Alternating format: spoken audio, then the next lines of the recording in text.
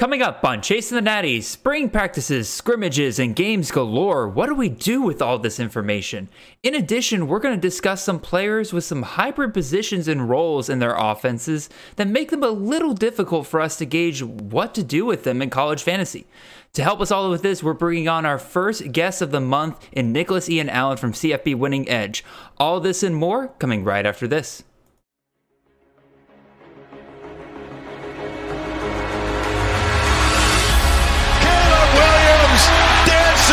Cutting, mesmerizing run by the quarterback. Marvin Harrison Jr. touchdown. Marvelous Marv.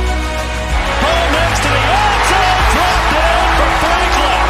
Oh, majestic touchdown. This is Chasing the Natty, a college fantasy football podcast.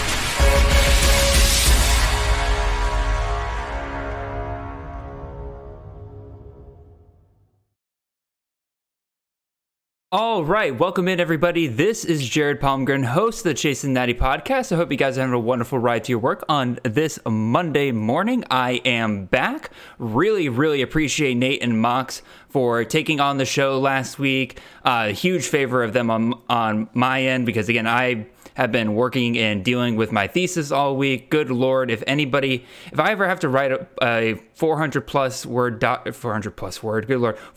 page document ever again in my life, please slap me and tell me to get into a different line of work.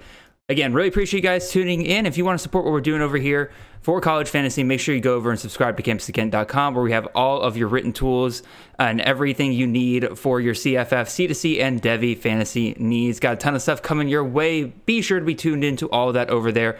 We got a lot of stuff. And if you want to support us even further, make sure you follow myself on Twitter at CFF_Jared. You can also follow the show's Twitter at Chasing the Natty. And make sure you comment, like, and subscribe on this YouTube channel. We do have a goal of hitting 1,000 subscribers by the start of the season. We're still a little ways away from there, so I need y'all to start reaching out to your friends and telling them to come over here and subscribe. And if you're listening to this on podcast, make sure you go over there and follow us wherever you are listening. And make sure you leave those 5-star reviews on whatever platform you are listening to. With all that out of the way, we're getting the spiel out of the way early today, guys, because we got a ton of great stuff to get to. And to help us all with that, we have the wonderful creator of the CFB Winning Edge page, Mr. Nicholas Ian Allen, coming on to help us today. Nick, how are you doing today, sir? Doing great, Jared. Thanks for having me on. I would say, I think this is your first time on the actual show of CTN because you came on last year for one of our live mock drafts, which we'll be doing again this year. But yeah, I think this is actually your first time on here. So again, we got a lot of great stuff, spring practices, stuff like that. Nick, we talked a couple weeks ago about like research strategies, like how to keep up with all the news and everything for like college fantasy and everything. But your spreadsheets and everything are really like the gold mine of just keeping updated with all the different information you could possibly do, roster movements, who's going to the NFL, who's staying, who's transferring, who's doing what. How do you kind of keep up with all of it? A lot of Google alerts, a lot of emails to myself. You just kind of have to accept that you won't be able to catch everything, but try to pay as much attention as you can and make notes, write everything down. And yeah, you mentioned I've built some Google Sheets. I have some just ridiculously, some might say obscene, just Google Sheets is a page for every FBS team, try to track depth charts and transfers in and out and all that good stuff. So I've set up a little bit of an infrastructure that at least I've gotten used to, able to make some changes pretty quickly, stay on top of those sort of things. But yeah, just try to take in as much information as I can and react to it quickly and whatever I miss, hope to catch as quick as I can after. There are just so many things, like I could go to this page and just quickly look up. Like I use your sheets for helping me research all the time for this show and everything, because it is such a great overview of everything that has to do with the team. You do a great job in the season with all your betting and everything. You do a lot of projections with these sheets, with the calculations you make. definitely worth subscribing over to CFB Winning Edge. Great content over there. That's pretty much all I have to say. Again, lots of great stuff here. Pretty much anything you want to look up, you will find here. Again, whether it's some recruiting information like the 247 rivals ratings, you can compare and contrast all the different stuff. You can look at all their height and weights are updated. How many years of eligibility a player still has. That has easily been one of my favorite things to quickly go over to Nick's stuff and get. So definitely go check out all of his stuff. With all that buttering up, Nick, I say we go ahead and get straight into today's show. We are going to be covering some spring and camp roundup. Again, a lot of practices, but a lot of scrimmages really happened this past weekend, so a lot of great stuff from that. And then a couple of spring games have started kicking off, and that's going to be pretty much the bulk of shows moving forward and everything, learning what we can from those spring games. But a few only this weekend, and then afterwards, Nick, you had a great... we were chatting the other day, and you had a great idea to talk about different players who are kind of, shall we say, just weirdos in college fantasy, where like either their positions just feel wrong in terms of where they're being put on fan tracks, or they are just kind of those hybrid ones where you don't really know how they fit in different roles in the offense. We'll be discussing about 9 to 10 of those players later here today. But first, let's go ahead and get started into spring news over here, Nick. We'll start off over at Ole Miss, where we got some open practice. Thank goodness. Can more schools do this, please, where we have open practice? People can just come in, watch them play. You don't have to do... It annoys me to no end whenever a school says, like, oh, we have a spring game, and that spring game is just basically an open practice. Like, no, if you're going to do a game, do a game. Do what Bama, do what Georgia, do what Michigan, and all of them do. Way more fun for the people who are coming in actually paying to be there. Anyway, rant over on that. Ole Miss here. Quarterback's pretty much the same, it sounds like. Dart continues to run with the ones. Sanders is running with the ones and twos, kind of working his way with both. Howard fully with the threes. He's definitely their guy of the future. I doubt he plays a major role this year unless both Sanders and Dart get hurt. Dart seemed like the best of the day. 8 for 12 for 179 yards and a touchdown. Also had 3 rushes for 31 yards. I don't really count those too much in like scrimmages because you can't really touch the quarterback anyway, so ignore that.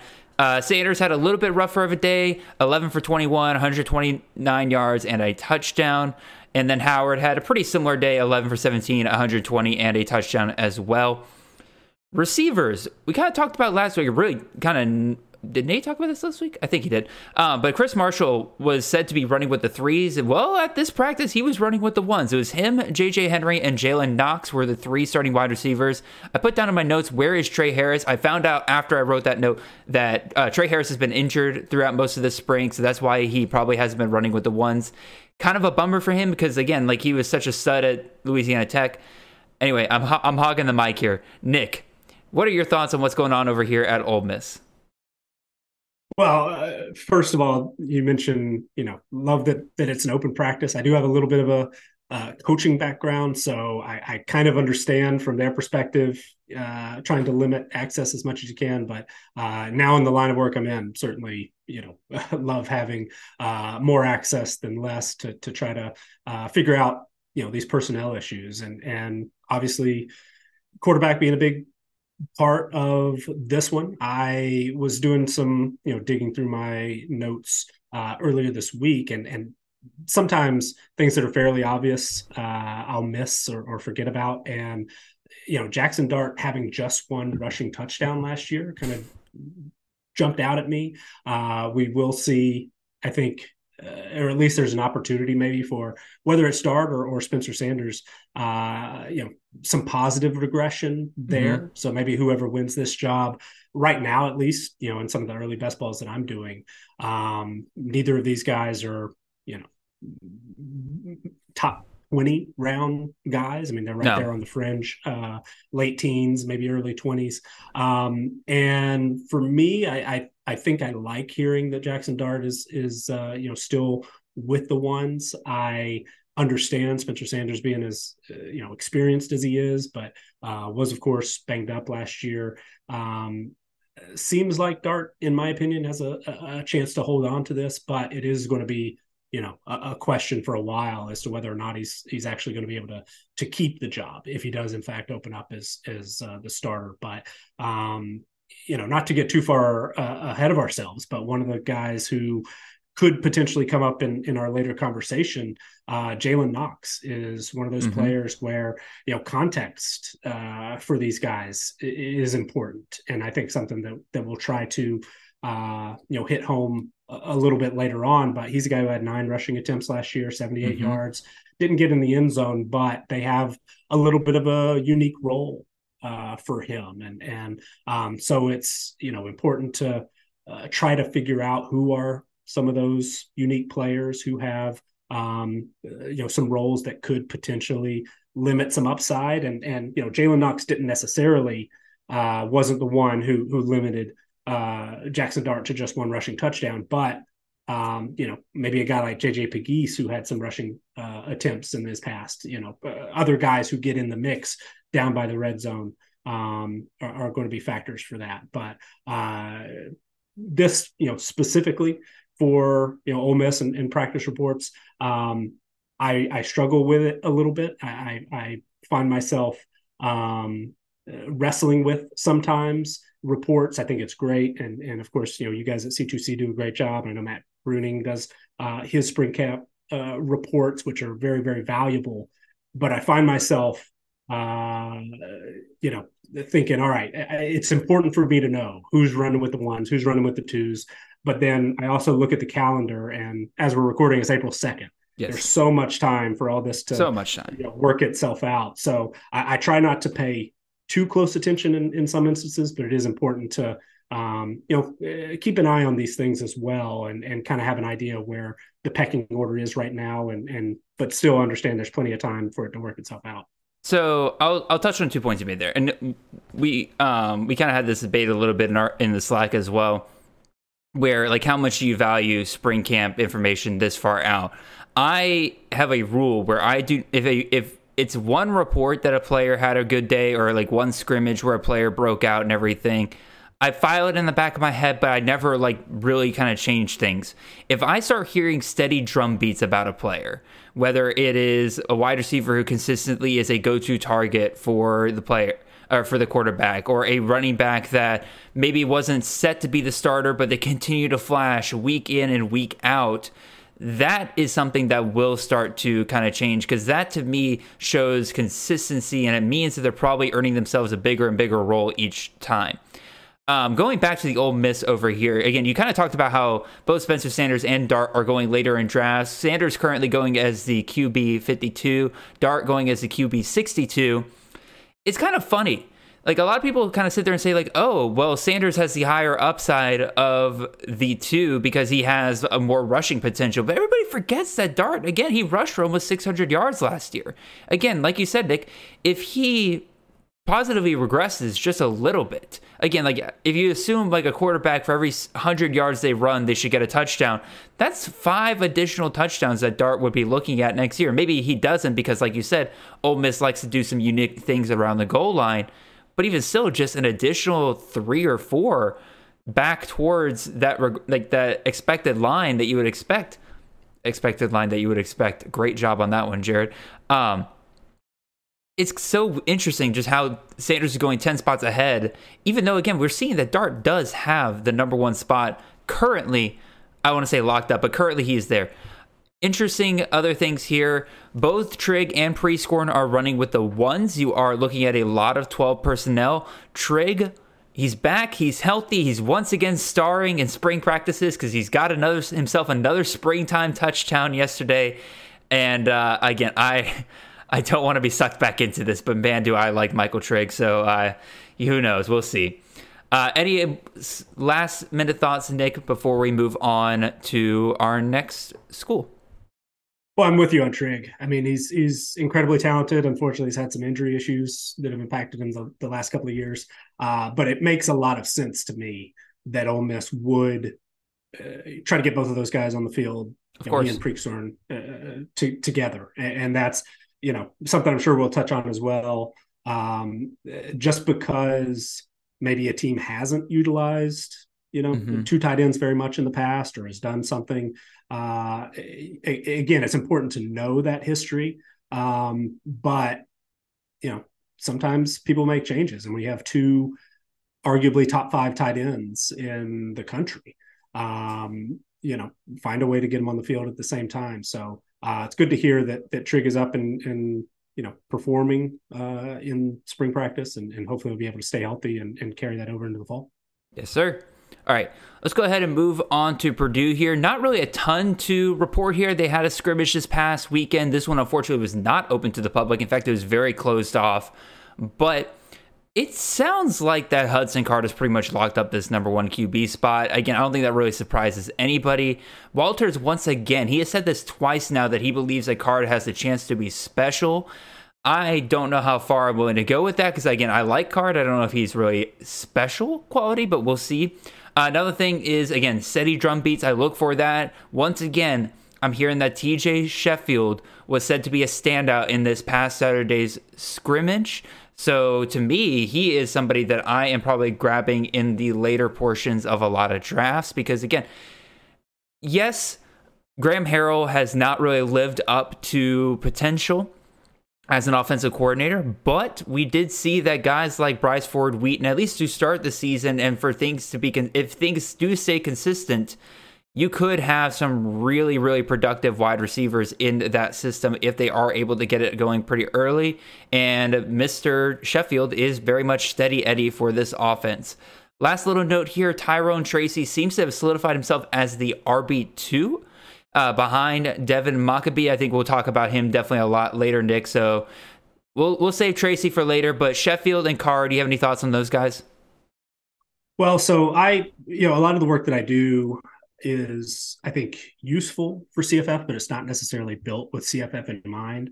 So take that into account here a little bit as well. But I look at a team like Purdue, who has been productive at the passing attack specifically in years past, and Nate, of course, has mentioned this and does a lot of great work on coaching change. It is important to know that there is a coaching change there. Walters is a defensive-minded head coach.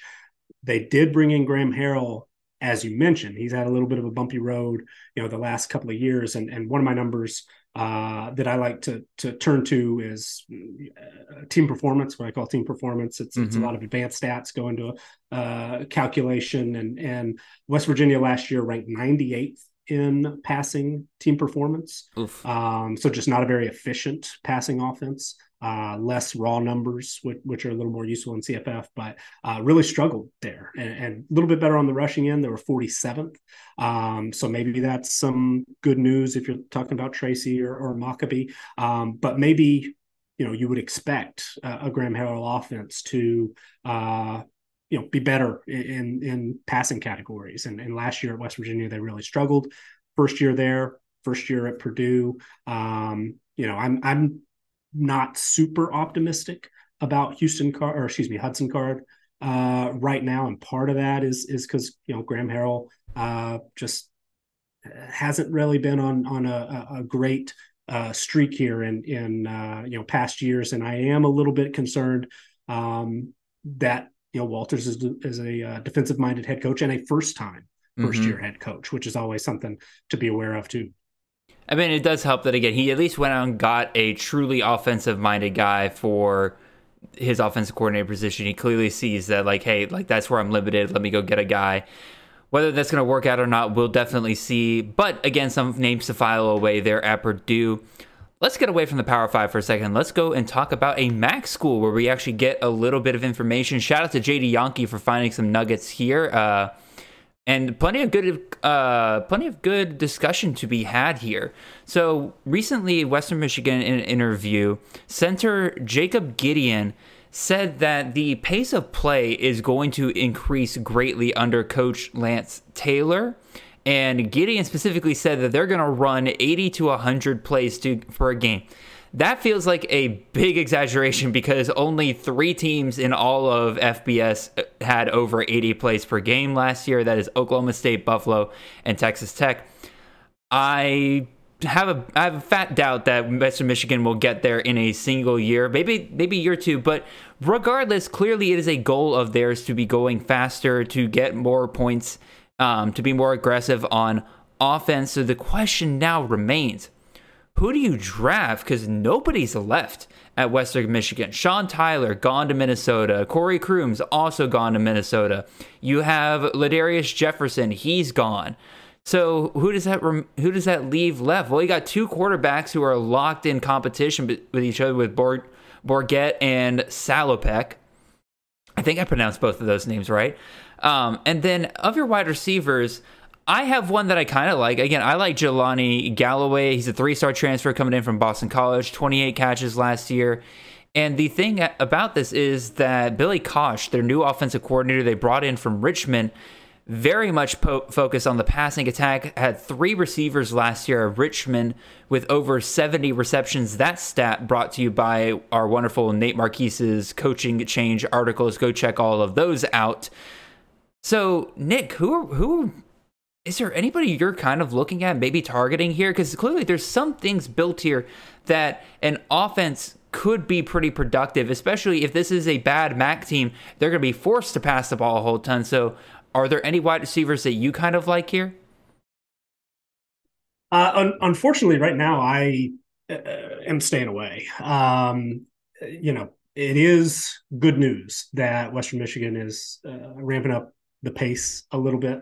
That's quite a change. Last year, according to my numbers, which look at the time between snaps for pace, Western Michigan ranked 95th. So it's quite a change. Mm-hmm. I wasn't impressed really with either quarterback last year. One number that carries a lot of weight for me is yards per pass attempt. Pretty simple, mm-hmm. But both of these guys, Salopek, Jack Salopek was 6.06 yards per pass attempt last season, and Trayson Bourget, 5.5.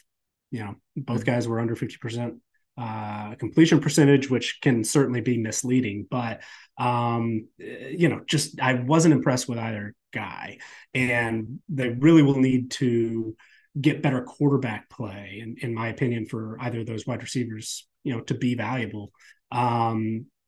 That said, the change in offensive coordinator, sometimes you can inject new life. Certainly, there's a track record at Richmond, as you mentioned. So I think that there are some positive signs, and the wide receiver group is a little bit more established. Obviously, they lost Crooms, as you mentioned, but Galloway, 50 plus targets last year. Maybe he or Sambucci. Galloway had 50 forward. Plus targets last year and only caught 28 targets. Catches. Exactly. Yikes! Yeah. 0 touchdowns. So and that's quarterback play is a big part of that. And so maybe Western Michigan is a post-spring opportunity for a quarterback transfer that could be is possible if they were to be able to bring in a experienced Power 5 former talented highly rated recruit. Maybe that would interest me a little bit more, but right now, and it's definitely an inexact science, because you're installing a new offense, new head coach, first year head coach as well. There are some things where you can kind of talk yourself into it, and hearing the pace is going up is something that we like to hear in CFF. But also, again, I try to find context, and when I think it can be valuable. Western Michigan ranks dead last in FBS in defensive returning production. So I could see a scenario where you're operating at a really high pace, don't have good quarterback play. That makes me think a lot of 3 and outs. Mm-hmm. Then you hand it over, to your defense, where they maybe are not good enough, can't get off the field, and you're just in a bad spot where nobody is producing on the offensive side of the ball. Western Michigan might just be a bad team that maybe we're not going to see a valuable piece. That said, I'll definitely be looking for more information, looking for some follow-ups on this, looking for some notes on if one of these quarterbacks is kind of taking charge, taking control of that job, and that might benefit a guy like Galloway or Sambucci. Or are they, even though they're operating at a fast pace, doesn't necessarily mean they're going to be super pass heavy, even if the offensive coordinator, play caller has shown that in the past. Maybe a guy like Zahir Abdus Salim who has flashed at times in the past. Maybe he becomes, a valuable piece as a big time. Didn't he have one of the type running back? One of the least efficient performances yes. in the country last well, year? The stat line from last year, not great, obviously. He was like 2.2 yards per carry or something like that. Yeah. Yikes. Yeah. Slightly below 2.2 yards per carry. Oh no. 0 touchdowns and 46 attempts. But he, he showed some good things in the bowl game 2 years ago. And then, last year they had Tyler, they had Jefferson. So he wasn't a big part of that offense. Maybe he takes a step forward. Maybe he's a beneficiary here. But I right now am just not super optimistic. No, fair enough. And the good news about all of these Western Michigan players is the fact that none of these guys are going very high in drafts. So if you do want to take a shot on one of these guys, wait until the very last round of your draft and you could probably take a shot on them. Let's go ahead and talk about Ohio State over here. Nothing really in terms of changing when it comes to like your top wide receivers, running backs, quarterbacks. I think we all know those names. I do think it is worth talking a little bit about, and this is a little bit more CFF dynasty than it is really the just CFF redraft, but I think it is interesting to talk about. Carnell Tate, man, wide receiver, 5-star, 4-star, depending on where you look. One of the fastest players to ever lose his black stripe this early, and he is still, as far as I'm concerned, the only freshman to do so far at Ohio State for this year. That is very impressive given some of the receivers that they're also bringing in with this year. Brandon Emmis has not gotten onto campus yet, so who knows whether he would have lost his black stripe as quickly as Tate did, but as far as I've heard, Tate's already running with the twos. They already got Noah Rogers running with the twos as well. They got Bryson Rogers, which I don't think anybody should you'd never count out any Ohio State wide receiver, really. But again, they have a very talented group coming in, and already Tate is standing out from the rest of this group.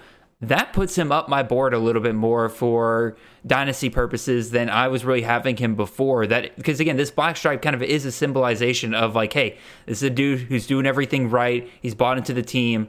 That's the kind of stuff I like to hear. So Nick, because it's not redraft, really quick thoughts on Carnell Tate, and then we can move on to some Arizona schools.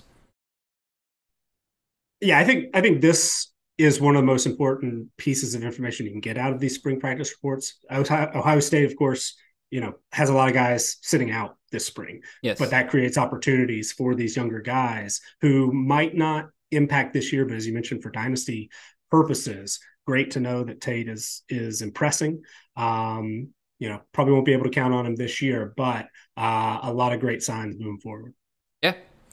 Alrighty, again, not too much out of Ohio State. Definitely was just worth talking about Carnell Tate there for a minute. But let's go down to Arizona. We're going to talk about both the Arizona schools today, but let's talk about the Wildcats first.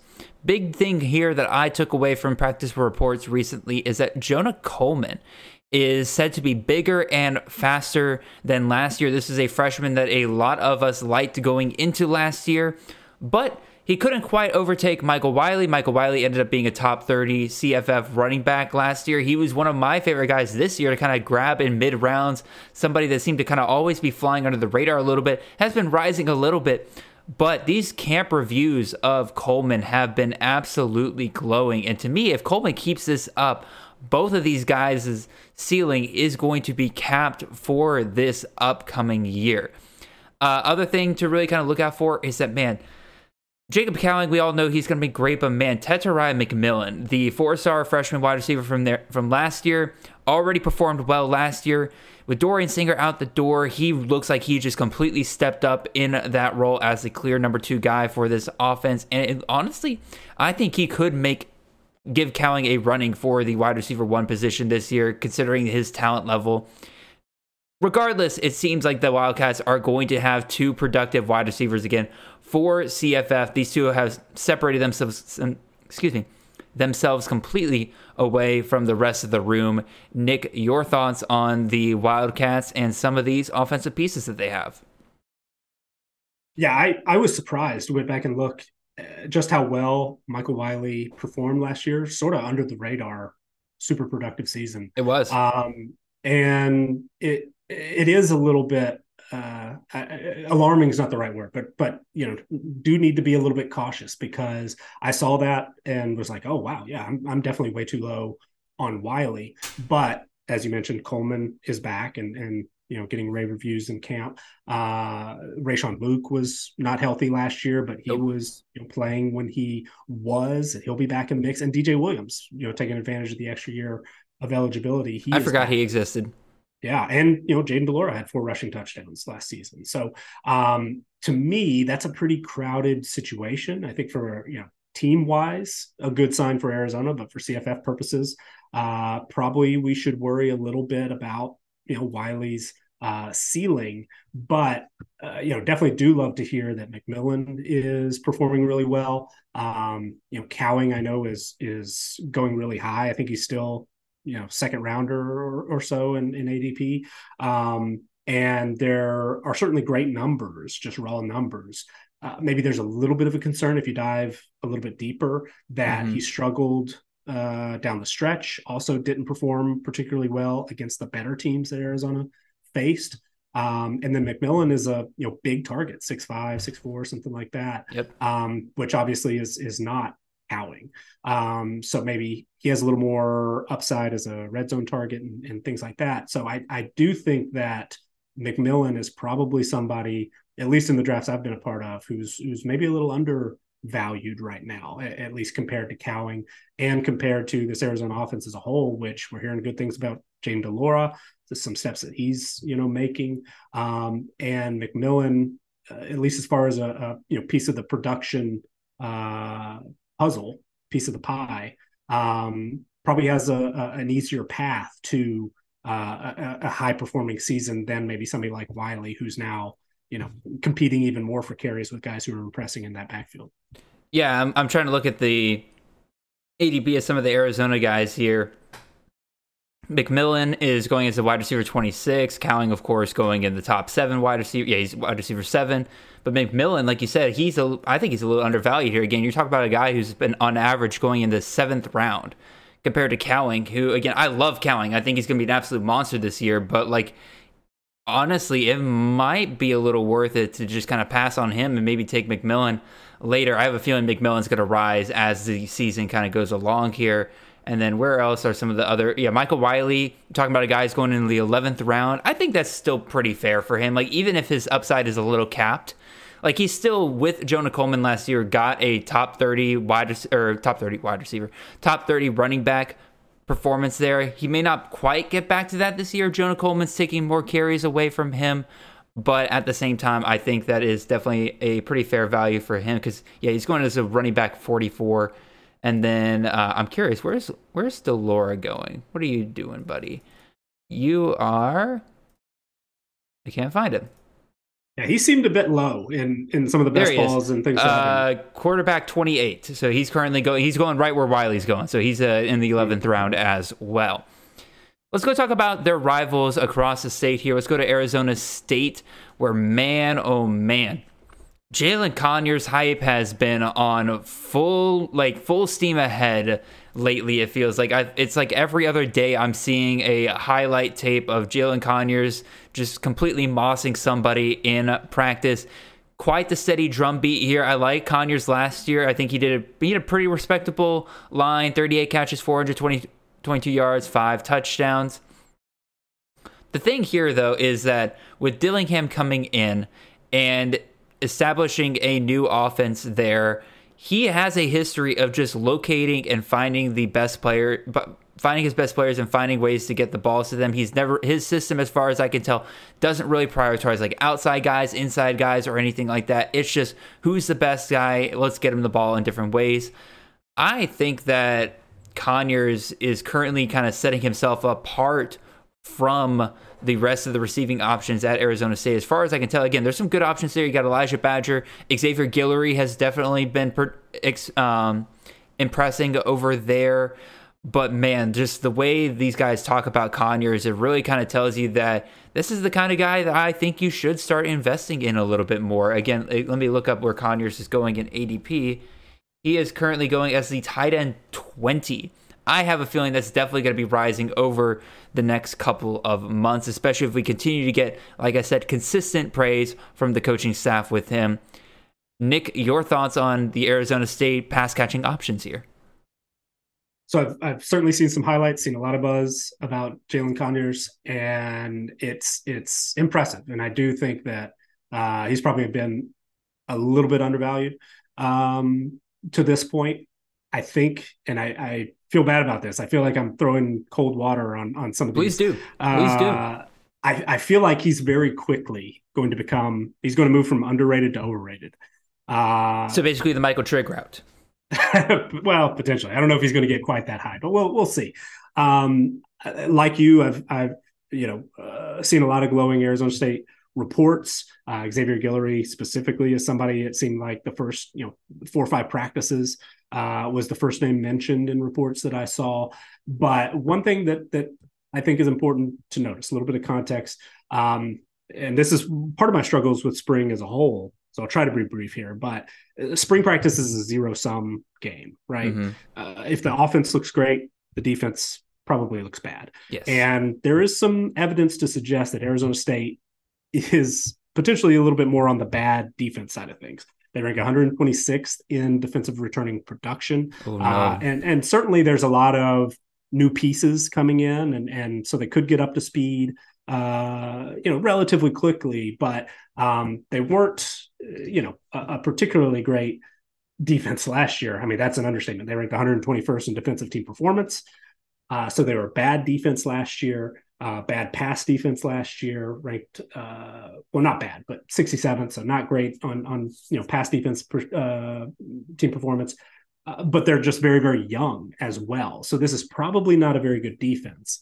So that might benefit some of these offensive players a little bit. Dillingham being an offensive coach probably benefits them a little bit. And then one maybe sneaky bit of the puzzle, I think, is Messiah Swinson, tight end, who's also back, who is 6'8" and had a couple of touchdown catches last year, only had 15 receptions, 23 targets, but he potentially might eat into a little bit of Conyers' upside. I've heard some good things, about Swinson as well. Okay.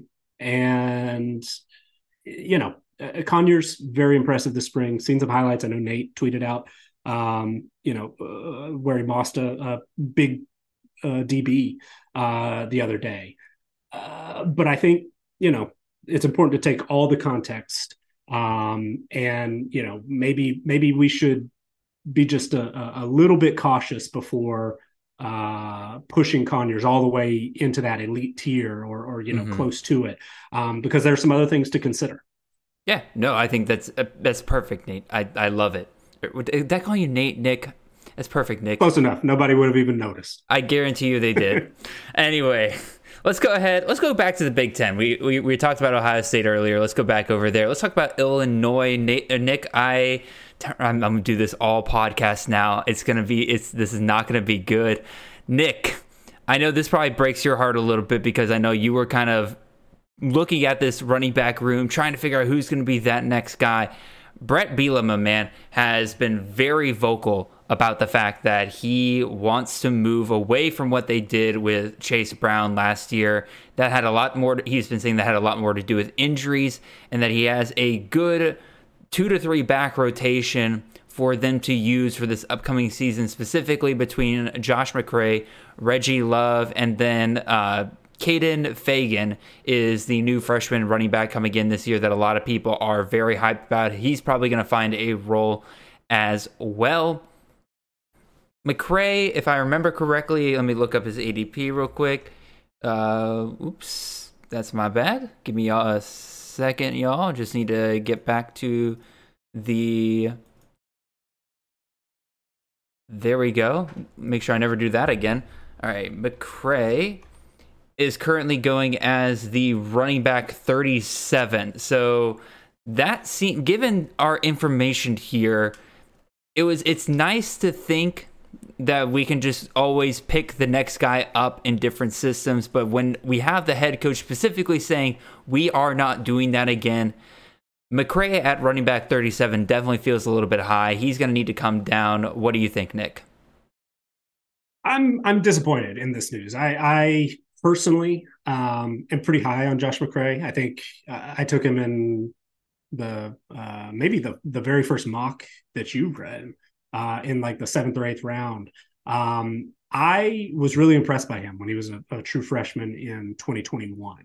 And I know the numbers don't necessarily jump off the page, but he just ran incredibly powerfully.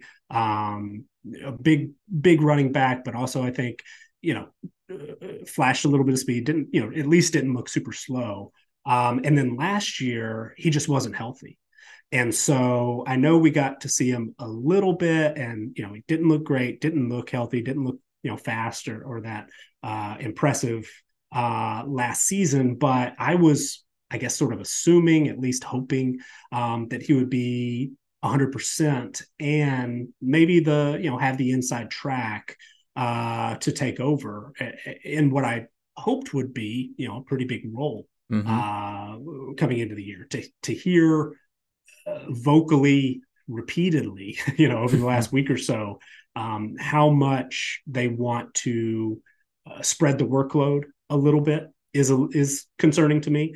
The fact that the most recent thing I saw specifically said that Reggie Love right now looks to be, the guy at the top of the depth chart, even though it still, signs are pointing toward a committee. The quotes have mentioned that, Bielema likes a committee and has done it in the past. And that's, true to an extent. I mean, in way back in 2014, when he was at Arkansas, they did have multiple 1,000-yard rushers. Yep. Both of those guys, Jonathan Williams and Alex Collins, had double-digit touchdowns. So there's still, some value there. Maybe even both guys could potentially have value if we're thinking they're going to be anything like that. But after that point, I mean, there were times where, he leaned on Alex Collins the following year, 1,500 yards and 20 touchdowns. And the next closest guy had 90 attempts and less than 400 rushing yards. Raleigh Williams had a big year in 2016 at Arkansas when Bielema was the head coach there. And they've changed a little bit. Barry Lunny Jr. is not, obviously wasn't the play caller back in those days. And so perhaps I was getting a little too caught up in, my impression of McCray a couple of years ago. And it is, I think, a fair point that, Chase Brown was a pretty special running back. And, when you have a guy like that, you do lean on him a little bit more. Maybe the situation's just not the same, and I shouldn't have assumed. But man, I like McCray. And so I'm sad to hear these reports that I've heard this past week, but certainly, should I think this is one I do personally need to file away and keep in mind. And I still might grab McCray, but maybe I'll be able to get him in, the mid-teens instead of in that 7, 8, 9 round range where he was going initially, partly due to me. Yeah, no problem with falling in love with a certain guy and being willing to pay up for him a little bit. And like you said, like, even if they are splitting the carries and everything, there is still the possibility that maybe they do have multiple guys. Maybe it's not funnel it all to Chase Brown, but like you can split the workload between the guys, and maybe you do have multiple 1,000-yard backs here, in which case both McCray and Love would be two guys that you'd want to have in your CFF teams. But I don't know if Illinois is going to be able to do that. Granted, he was able to do it with Arkansas, so who knows? One last little spring camp update here. This one will be real quick.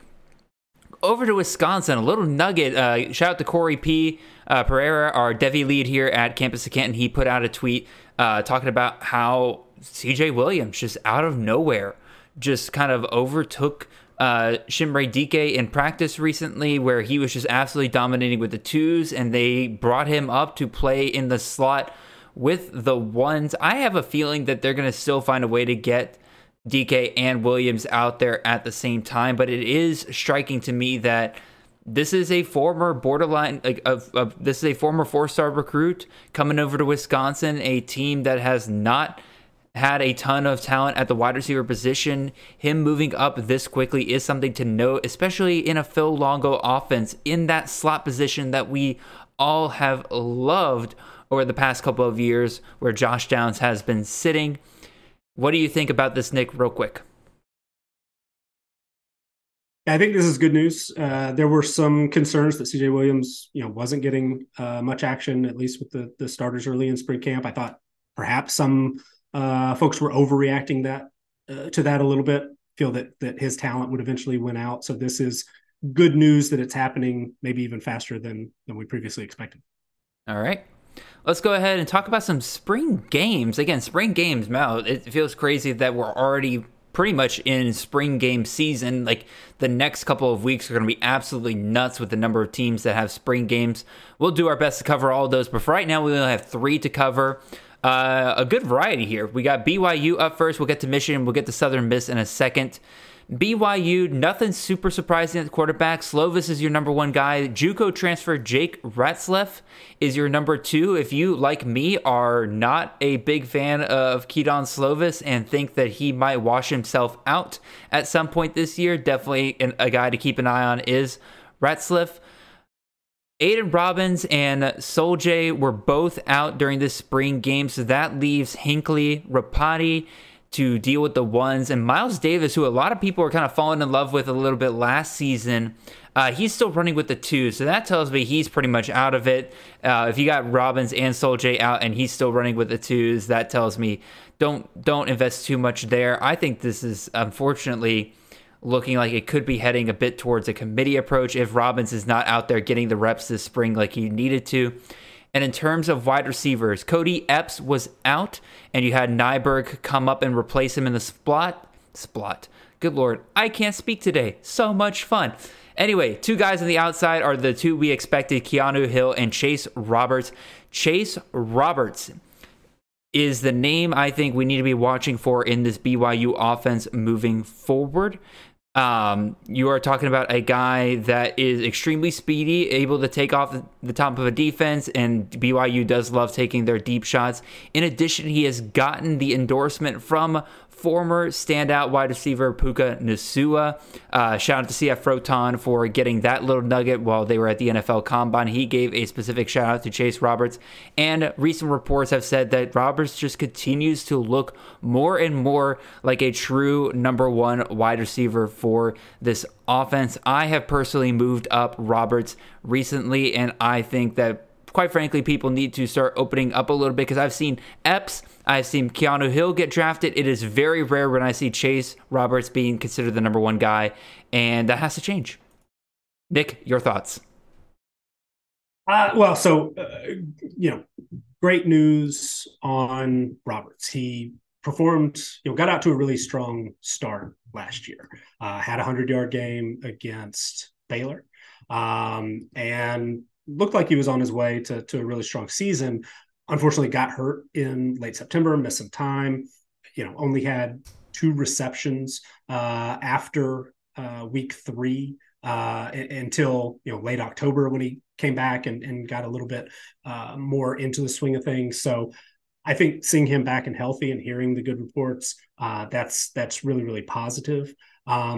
I was impressed at different times by Cody Epps and Keanu Hill last year, so I'm not ready to write them off altogether just yet, but I do certainly agree that Chase Roberts has been really underrated and somebody who's been somebody that you could get at a really strong value. I think he will be a factor, and if he takes over, if we can expect a similar usage profile to Puka Nacua, I think that's important to know because Puka Nacua had 5 rushing touchdowns last year, which tied for the lead among guys who were primarily wide receivers. So again, something we'll talk about a little bit later, but if there's a little bit of a hybrid role that somebody like a Chase Roberts or one of these other guys, if they factor in there, we're going to want to know who it is. So good to see that Roberts is back and fully healthy. Otherwise, I'm always very skeptical about what comes out of BYU as far as coaching reports. Fair point. We've heard in years past that these 2 are in a dead hit. Zach Wilson, right? Didn't all into the fall. I was like, he's neck and neck He might not even be the starter, and then he goes out and has a historic season that makes him top NFL draft pick. So the Drake May experience. Right. So we've had that in the past. It's kind of interesting to see the complete opposite here, where it's like, oh yeah, Slovis is our guy. Don't worry about it. Maybe not verbatim, but that seems to be what they're suggesting here. So I'm a little bit skeptical when it comes to coaches' quotes coming out of there. Okay. BYU has evolved at different times. They've had running back by committee at times. They've had guys where they lean on one. They've had high end quarterbacks that have been in position battles. They've had now a guy who's on his third team and career trending in the wrong direction, who seems to be number one, and it's just a battle for the number 2 spot. So I'm going to hold a little bit of a wait and see approach. I do think that Aiden Robbins is probably going to be the guy who's going to emerge as that running back number 1. But is his upside limited? Maybe. But the big takeaway, I think, as you mentioned, is good news for Chase Roberts, and somebody that we forgot about a little bit when he got hurt last year. So I think he's somebody that's certainly going to climb up rankings and draft boards. To your point about other wide receivers on this team, one thing we have to remember is that BYU is moving to the Big 12. That is going to be a more difficult week in and week out schedule than they are used to, which means that probably the offense itself is going to be a little bit more capped, but it is also going to force them to pass a lot more, because that defense is going to be tested more than it has seen in their independent schedules in the last couple of years. So I still think Chase Roberts is the best guy, but that doesn't mean that guys like Keanu Hill and Cody Epps can't also be relevant. Again, we see every year there are tons of offenses that have more than one guy who are relevant on a week-to-week basis. And so I'm not saying, don't hear what I'm not saying. I am saying Chase Roberts is your best bet. I would still probably take the shot on guys like Keanu Hill and Cody Epps if they are coming at a fair price compared to where Chase Roberts is going. So let's move on. Real quick. Oh, go ahead. To interject there. I totally agree. Keep in mind the conference change. That's an important factor. They will be facing more talented defenses week in and week out. I would push back a little bit. We shouldn't assume they're going to pass more. Sometimes when you're playing a more talented opponent, from a coaching perspective, it makes more sense to shorten the game, limit possessions. So maybe they will take a 240-pound running back like Aiden Robbins and really ride him, slow the offense down a little bit to try to keep the score close, get into the fourth quarter. So we can't just assume they're going to pass more, even if they're playing better competition. It's certainly a possibility, but there are scenarios where they actually pass less, in my opinion. So I'll ask you, Nick, because you're more in tune with this side of the ball than I am. How's BYU's defense looking this year? Because if it truly is just a place where that defense can't stop anybody in the Big 12 because of them moving up and everything like that, at that point it doesn't make sense to slow the game down, because you're not going to be able to slow the game down. Well, I mean, if you have a bad defense, part of the how do you make an offense, or excuse me, how do you improve your defensive numbers? It's keep your defense off the field, and so specifically BYU last year performed really, really poorly defensively.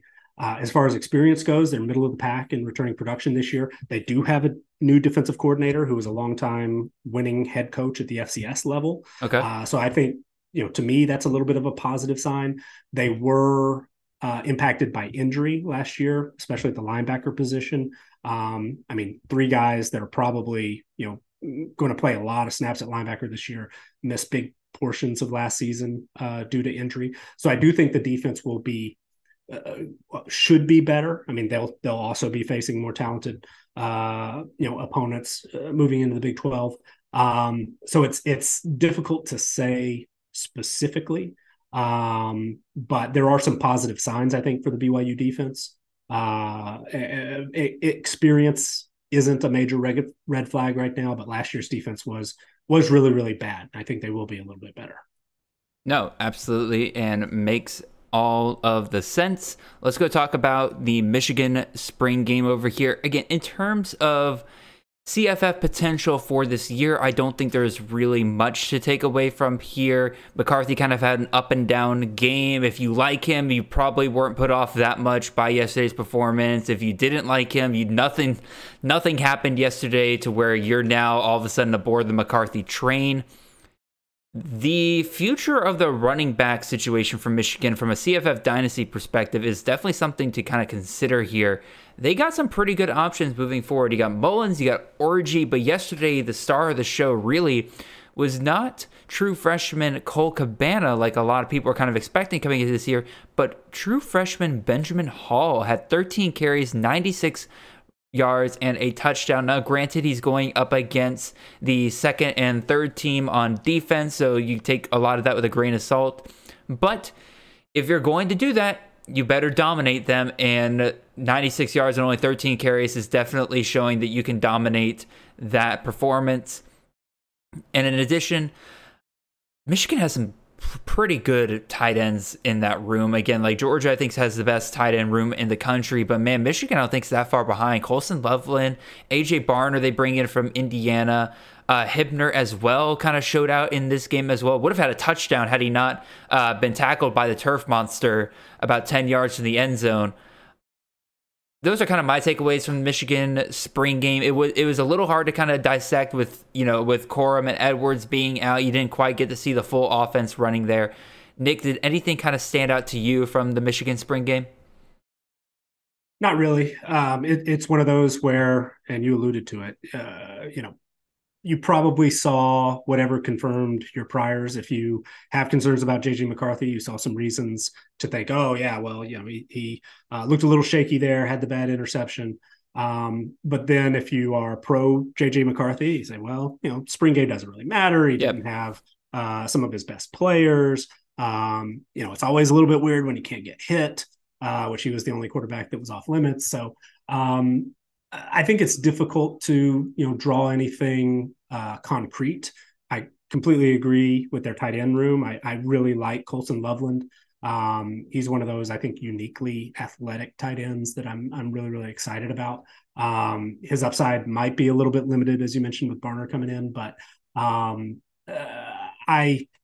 maybe the one thing that stuck out to me a little bit and made a little bit of a joke about it in a chat that as someone who really hasn't had much of an opportunity to draft Blake Corum yet and hasn't gotten Donovan Edwards, great to see that Michigan just can't help but giving a linebacker goal line carries, and Mullings scoring that first touchdown. That's maybe one of those scenarios to just be aware of a little bit. Sometimes coaches and play callers can't help but get creative. Some might say too cute down by the goal line or in short yardage situations. And maybe you get somebody like Mullings who has sort of become a little bit of a short yardage specialist that is going to get more carries than he probably should have when you have what most would consider the top 1-2 running back combo in the country. I am never going to be a head coach at the college football level. I'm never going to be an offensive play caller. I will say it drives me nuts when I see teams like Michigan and my own Georgia Bulldogs, when you get down near the goal line and you have guys like Colson Loveland, you have guys like AJ Barner, and you have incredible running backs. Why is play action to the tight end not one of your go-to plays right around the goal line? It drives me nuts every single time, especially when they run it. They just run it straight up the middle 3 times in a row, and then you kick the field goal. It drives me nuts. Anyway, completely off topic. That's pretty much all I had with the Michigan spring game. Let's go talk about a G5 spring game. They call it a scrimmage, but it was labeled as their spring game, whatever. Southern Miss, home of the illustrious Mr. Frank Gore Jr., who sat out the spring game. He was a healthy scratch. Of course, he is their golden goose. They are not going to risk him in a scrimmage like this. They know exactly what they have with him. 2 bits of information to note here. I know a lot of people liked Ryan Wilkie as the starting quarterback going into last year, was a guy that has some dual threat ability. The problem with him is that he doesn't seem like he's the starting quarterback anymore. It looks like that Clemson transfer, Billy Wiles, has started working with the first team, got all of the first team reps in the scrimmage this past weekend while Wilkie was taking snaps with the second team. So that pretty much gives us a blank board of not knowing anything about what that quarterback position could look like for Southern Miss, which could either be a really good thing for Mr. Frank or a really bad thing. The other thing that stuck out to me, I had no clue this had happened, and I'm glad that I did some research and found this out. Rodriguez Clark, that might be a name some of you might have forgotten about. That used to be one of the Memphis running backs that was in that absolute clog of running backs that they had in that backfield at one point. He transferred out, and he ended up here at Southern Miss during this game with Frank Gore out. 10 touches, 59 yards, 3 touchdowns. You can take away 2 things from that. One, you might be a bit more scared about Frank Gore and say, oh my God, they got 2 really good running backs now. Maybe that's going to cap Frank Gore's ceiling. I rather doubt it because Frank Gore, I think, is clearly the best guy on this roster. But this seems like the next guy up if Frank Gore were to leave after this season. It would make a lot of sense. They clearly are comfortable with using him as a workhorse back here. Again, getting him 3 different touchdowns, 2 goal line touches, I believe 1 20-yard plus run that got him into the end zone. So definitely a name to file away, especially if you're in a deep best ball league and you want to start in those later rounds looking for guys that are kind of handcuffs to your main guys up top.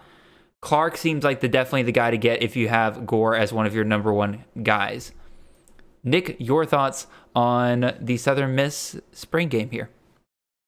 Yeah, this was one of those where I think, I try not to read too much into things. If I were to make my best guess on this quarterback situation and then also Drake Clark's emergence, neither is necessarily, the very best news for Frank Gore from a CFF perspective.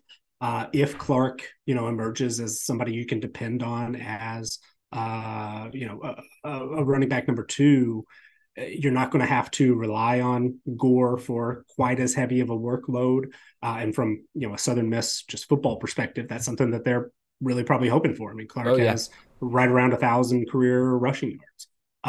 So he's if he's able to be healthy, which has been a little bit of an issue recently, and he didn't play at all last year. I'm not sure. I don't remember if that was entirely injury related or if I think he maybe had entered the portal early and then just never, I don't know. I don't remember all the details, but if he's able to come in, you can take a little bit of that workload from Frank Gore.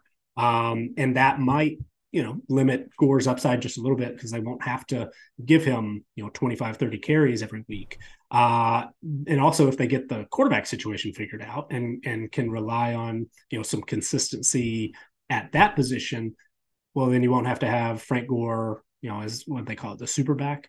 And that some of his biggest games from a CFF scoring perspective have come when he's had multiple passing touchdowns as well as punching it in as a runner also. So I think Southern Miss, they do a great job of figuring it out and finding a way to be competitive, and Frank Gore's been a big part of that. And so I understand their coaching staff, wanting to have to rely on him less.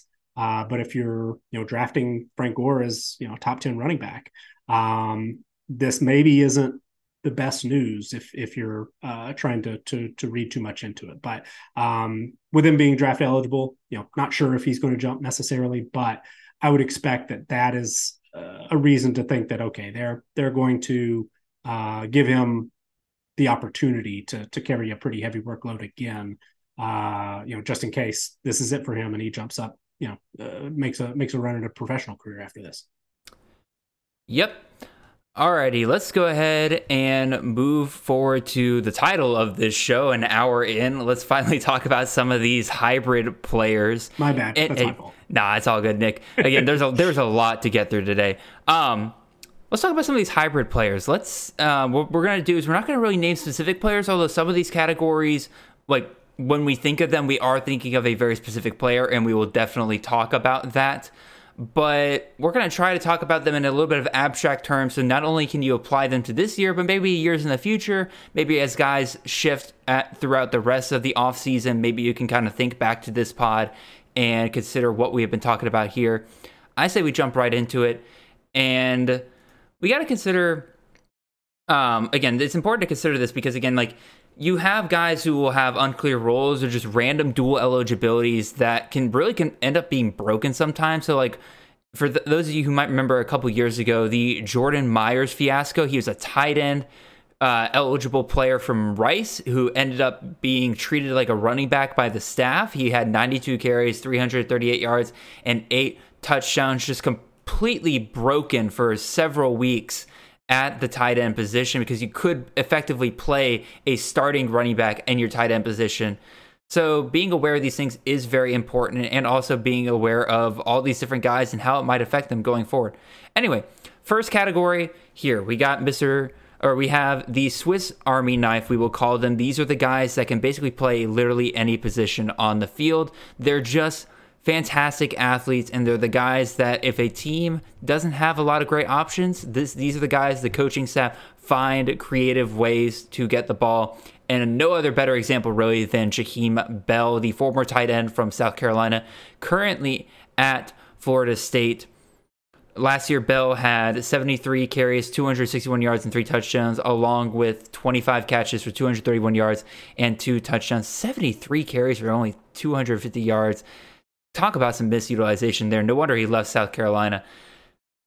So when it comes to guys like this, Nick, these are the guys that I think are incredibly fun guys in especially best balls or just really leagues in general. If you don't grab one of the top tight ends that you know are going to be productive, these guys are a ton of fun because there's a ton of upside. You know there's going to be creative ways to get them touches, but there's also a lot of risk. Like, a lot of people were drafting Jaheim Bell last year.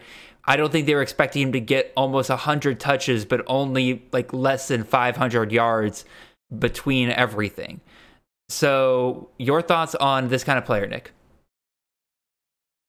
Well, so Bell is a pretty unique case. Obviously, basically split his snaps last year between running back and tight end, or running back and not running back, I guess. And so, that certainly has some value. One of the things that we look for, I'm taking part in the championship series, CFF Champion Series that Greg Brandt put together at the DevyWatch, where we have 12 different drafts, and it's 2 tight end and tight end premium. And so, we are all digging and trying to find, that Jordan Myers type guy that is going to be tight end eligible. Or, CJ Donaldson was, nobody really benefited from it last year because they were all best ball. Nobody knew, he was going to do what he did.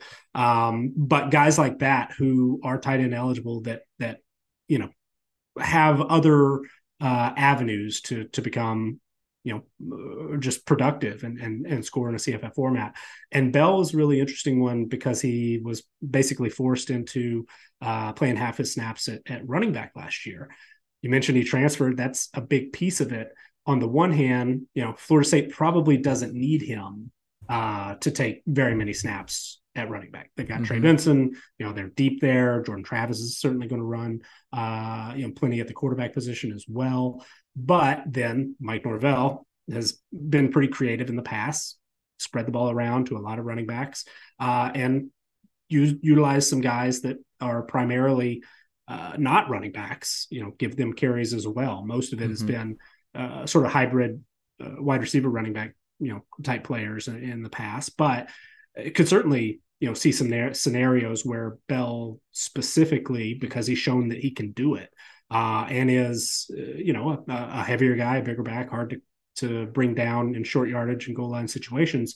I could see that he's potentially going to get some carries, but he's probably not going to come anywhere close to what he had last year. I would expect this move was maybe made in making him more, of a for his draft future, his NFL draft future at the tight end position, try to get him, show what he can do more there. But one thing to note, maybe his upside there from a CFF perspective is slightly limited as well, because Florida State brought in a really under the radar transfer more luck. Kyle Morlock. Yeah, Division 2, shorter, Division so. 3 even, or NA. I don't know. Down the list. I would say way down there. Right, and he's a monster. If you've seen any of his highlights, was a man amongst boys. So it'll be interesting to see how that translates, to the Power 5 FBS level, and if that impacts Jaheim Bell's, tight end upside at all. Alrighty. Fortunately, we have to move on and go ahead and start talking about some of these other guys. Next up here, we're going to be talking about running backs with a wide receiver eligibility. For those of you who have been doing best balls or really started to take a look at the player pool, you know exactly who I'm talking about. I'm talking about Mr. Jermaine Brown Jr.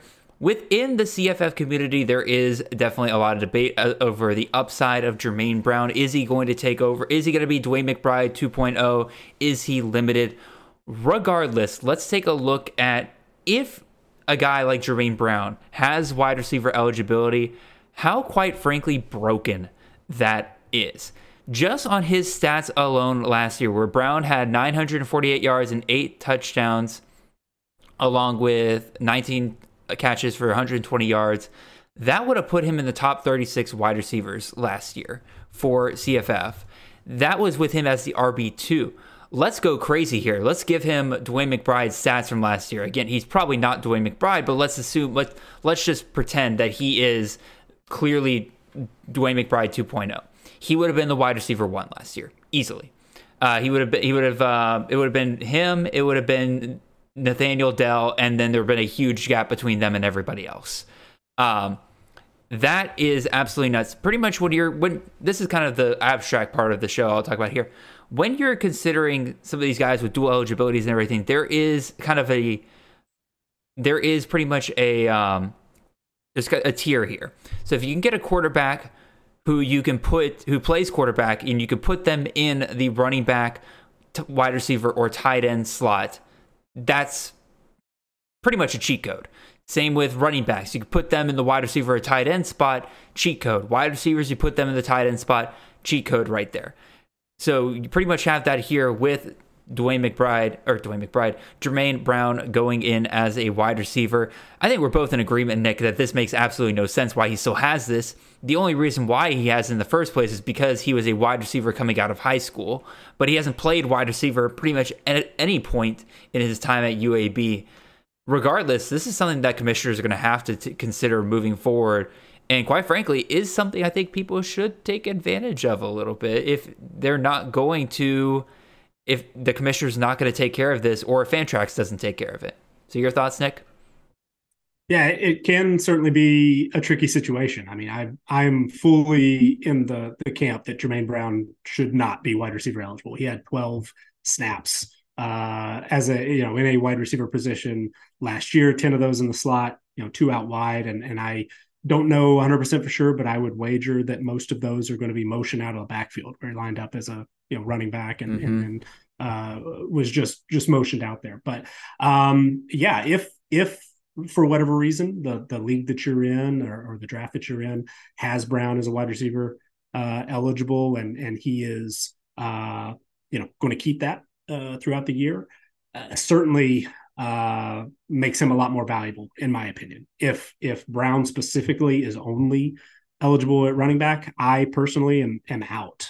He is not a top 10 round running back for me. The offensive line I don't like. I don't like the unknowns of a brand new coaching staff, new play caller, new head coach who've never coached at this level before. I just have absolutely no idea to what to expect. We should not assume he'll be anywhere close to Dwayne McBride.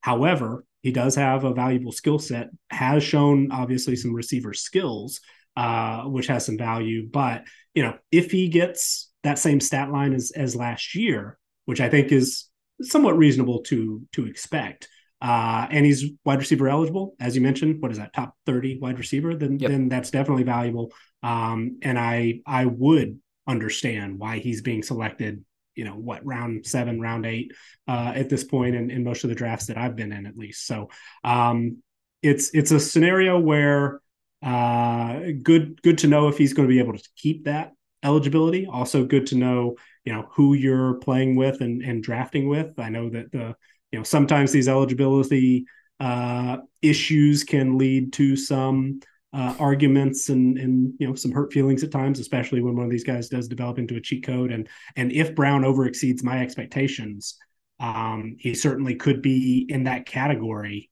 if he's wide receiver eligible. Yeah, Jermaine Brown Jr. currently going as the running back 32 in drafts, going in the kind of mid to late 7th round for the most part, going around guys like George Holani, Roman Henby, a little bit after Jaden Ott, ahead of guys like Jalen White, EJ Smith out of Stanford, that kind of deal. Yeah, we're both pretty much in agreement that like this is something that has to be figured out, and maybe Fantrax takes care of it for us. They didn't last year with some of the guys, but we'll see. Let's go ahead and move on to, I'd say, a pretty quick conversation. This is just something I saw out of Syracuse notes that I thought was interesting.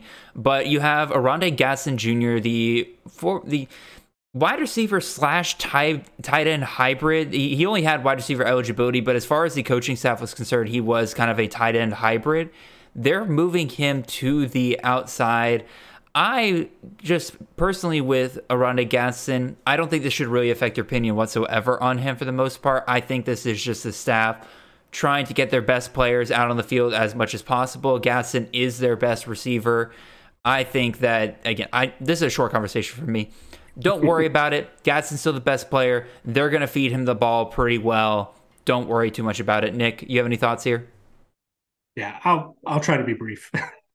I think that there is an argument to be made that maybe Gadsden should have tight end eligibility. I didn't expect that until I dug in the numbers, but he was an inline tight end and 80 plus snaps, which a lot of the tight ends these days, because guys are line up in the slot and are split out. Yep. Play around that same number. So maybe you make an argument if you want to make a stink, because he certainly, if he was a tight end last year, led the nation in yards, among tight ends, and that would certainly be super, super valuable. So maybe there's an argument to be made there, but sounds like they're going to move him around, and he's definitely going to be a big piece of that offense. No, I think that's actually a great point. Again, if you're going to have some of these guys like Jermaine Brown Jr., who literally hasn't played wide receiver since he was getting his high school diploma, versus a guy who literally, as you said in the stats, shows that he is lining up as a tight end, but we don't have tight end eligibility for him. And this was something that people were talking about last year. Definitely an argument to be made there. Let's move on here. Let's go talk about some, unlike Jermaine Brown Jr., some running backs that are now kind of playing as wide receiver roles. The two guys that really kind of come to mind here are guys like Chris Tyree out of Notre Dame, who is officially moving to the slot wide receiver position. And then you have Raleek Brown, who was recruited as a running back, but it is pretty clear by his usage and by the way the coaches talk about him that he very much is a running back wide receiver hybrid for them. Nick, I'll let you start off on this one. Your thoughts on guys like this, and if there is any value to be had out of a player that plays like this. So I don't think this necessarily matters much for these two players in particular, but I think it impacts other players on the roster. For Chris Tyree specifically, I think this is a good thing, if you're investing in that Notre Dame running back room, because now instead of potentially three guys sharing the workload, and Tyree was obviously, number 3, but if it's only now a 2-man competition, or they, go to Diggs, or is it Estime? My apologies for any mispronunciation there, but I feel better about one of those two guys really emerging as Notre Dame's workhorse running back, and maybe Estime might have the inside track to that right now. For Raleek Brown, who I love as a player and his skill set, probably not going to get a ton of production out of him, but if he's somebody who is going to see significant snaps in the slot, that comes into play a little bit when you're looking at that wide receiver group. And we're trying to find, who's the number 1, who's the number 2, how many of those guys are going to be productive. And if Brown is yet another piece of that puzzle, then it maybe, limits the upside of somebody like Brendan Rice, who I like a lot.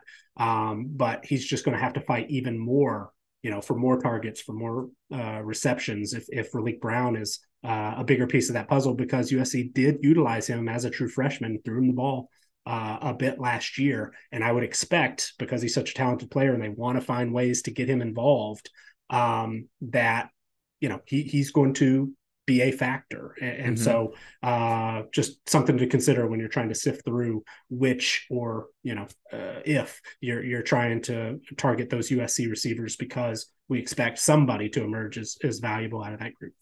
I agree with you 100% about this impacting other players more than it is valuable for the players themselves.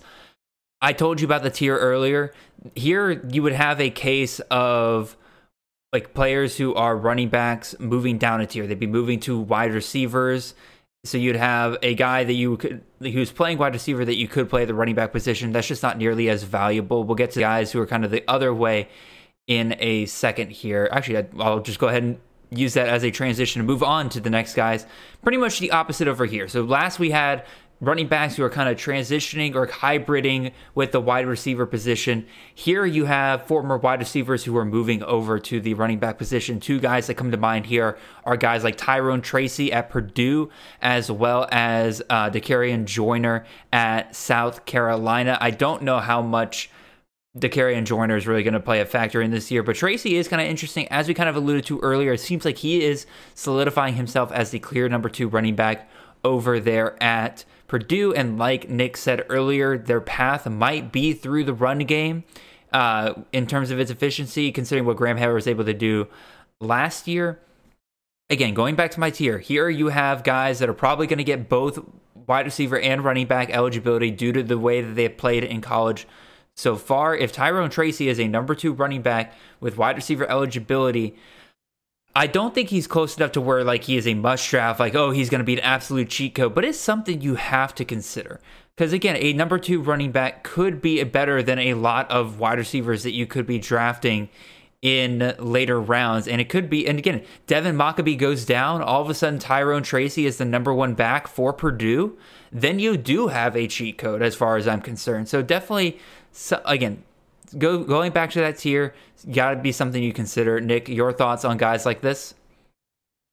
Well, I think it the main consideration is similar, to the previous conversation, how it impacts other guys, and maybe Devin Mockabee, who came out of nowhere and was really, really productive last year, and understandably, people excited that he would be a draftable asset at this point. Tyrone Tracy, hasn't been super productive, but he was somebody that got a lot of us excited last year when it looked like he was going to be a big part of the passing game there. So I think it's possible that he takes some snaps away, some carries away, some touches away from Mockabee. And then, as you mentioned, if Mockabee goes down, hopefully, of course, that doesn't happen. But Tracy was a bigger body wide receiver, or not tall, but a little thicker. Could potentially be somebody who proves himself valuable at the running back position. Joyner, it sounds like, is more of a case of the South Carolina running back group just being really, really shorthanded right now. But I think it's important to note, as a former quarterback, as somebody who has taken snaps as a Wildcat quarterback in the past, he might be one of those where maybe they carve out a role for him in short yardage and goal line situations, kind of poaches some touchdowns from whoever were to emerge as the every down running back. But also, and I know it's a different play caller at South Carolina this year, but we didn't expect Jaheim Bell, to be an impact performer at the running back position last season. And whether the stats actually, show that he was super valuable, he at least was a factor there. And so maybe Joyner, ends up taking some of the carry workload that Bell had last year. Our next category of guys, which are wide receivers with tight end eligibility, the main guy that comes to mind here is Dalvin Smith, who, if he keeps his tight end eligibility, in my opinion, is a super undervalued player in college fantasy going on right now. Here's why. You were talking again, going back to the hierarchy. You got a wide receiver playing tight end. Wide receivers are infinitely more valuable than, or you got a wide receiver who has tight end eligibility. That means you could put a wide receiver in your tight end spot. Let's look at some players who played for Western Kentucky last year, because Dalvin Smith will be one of the starting wide receivers for Western Kentucky this upcoming year. Dawood Davis scored 141.3 fantasy points last year. that would have put him as the tight end 4. Just with Dalvin Smith's stuff last year, he's not even a starter as a wide receiver. With Dalvin Smith's stats last year, where he had 35 catches, 443 yards, and 4 touchdowns, that would have had him be the tight end 22. Now, let's say worst case scenario, he's a starting wide receiver, he's a wide receiver 3. That puts him in Jaren Hall range. That also would have put him at the tight end 4. Vastly, again, this is a little bit of a cheat code right here. And again, if Fantrax doesn't take care of it, if your commissioner doesn't take care of it, you have to be on the lookout for a guy like Dalvin Smith. So, Nick, your thoughts on Dalvin Smith and just wide receivers with tight end eligibility? Yeah, first, in my opinion, Dalvin Smith should not have wide receiver or shouldn't have tight end eligibility. He played 13 snaps in line last year. He should not, but he does. But if he does, then absolutely. I mean, he's probably going to be very valuable and is currently under rated regardless, because you mentioned David Davis and Jalen Hall. Those guys combined for 202 targets last year. So if it's Corley and then some combination of Smith and Michael Matheson as that wide receiver 2 and wide receiver 3, you can expect him, to be in line for in the neighborhood of 100 targets this year. And then, certainly plenty of opportunities for touchdowns. He's a bigger target. That I think has some value, of course, in the red zone. So it's Dalvin Smith specifically is probably being underdrafted right now. And if he keeps his tight end eligibility, which he probably shouldn't, but if he does, yeah, absolutely. That's he's in line for a huge year. If we're talking tight end number 1 type stat line, if he were to reach the sort of production that Hall and Davis got. One more point I did want to make here is the fact that, again, if you're in a best ball, this is what we're talking about with taking advantage of some of these eligibility things is only available in redraft, because a lot of best balls, they do primary position only. And a lot of times that puts them in the correct position. So like Dalvin Smith in best balls is going as a wide receiver. He's not a tight end as well. It does mess up things for a guy like Ben Sano, who is a tight end, but they have as a running back right now. We'll see if that all gets fixed. In a very similar vein, this category and the next 2 are very similar in what we're talking about. So I'll be sure to try to explain the differences between all of them. We had a guy who is a wide receiver full-time who is has tight end eligibility for some reason. Now we're going to talk about guys who were wide receivers and are now moving to tight end. Specifically, the guy that comes to mind here is Antonio Harmon, the wide receiver out of Mississippi State. Very unproductive year last year, 5 catches, 61 yards, 0 touchdowns. A lot of people are actually pretty excited about him because he was listed as a potential starting wide receiver for the Mississippi State air raid system, but clearly that did not pan out. But he is now moving over to tight end. Very slim tight end, unless he has put on some weight that I have not seen reports of yet. 6'3", 215 pounds. It's always interesting because this means that he is going to be a good pass catching tight end option, which is something you want to look for tight end guys that you're looking for in CFF. The problem is I don't see how this is going to be a seamless transition for him. He was a guy, if I remember correctly, who was playing on the outside of this system. He is a guy, like I said, he's very slimly built. He has not been trained at the tight end position. We'll definitely see, but Nick, do you have any thoughts here? Well, I just think it's important to remember that 2023 Mississippi State is not, the Mississippi State that we've gotten used to the last couple of years. True. I should have been more clear about that. Really, really big shift in their offensive philosophy. Now a defensive minded head coach. It could certainly be valuable, the tight end position sometimes in offenses that, move in this direction. Sometimes that's a good thing for tight ends.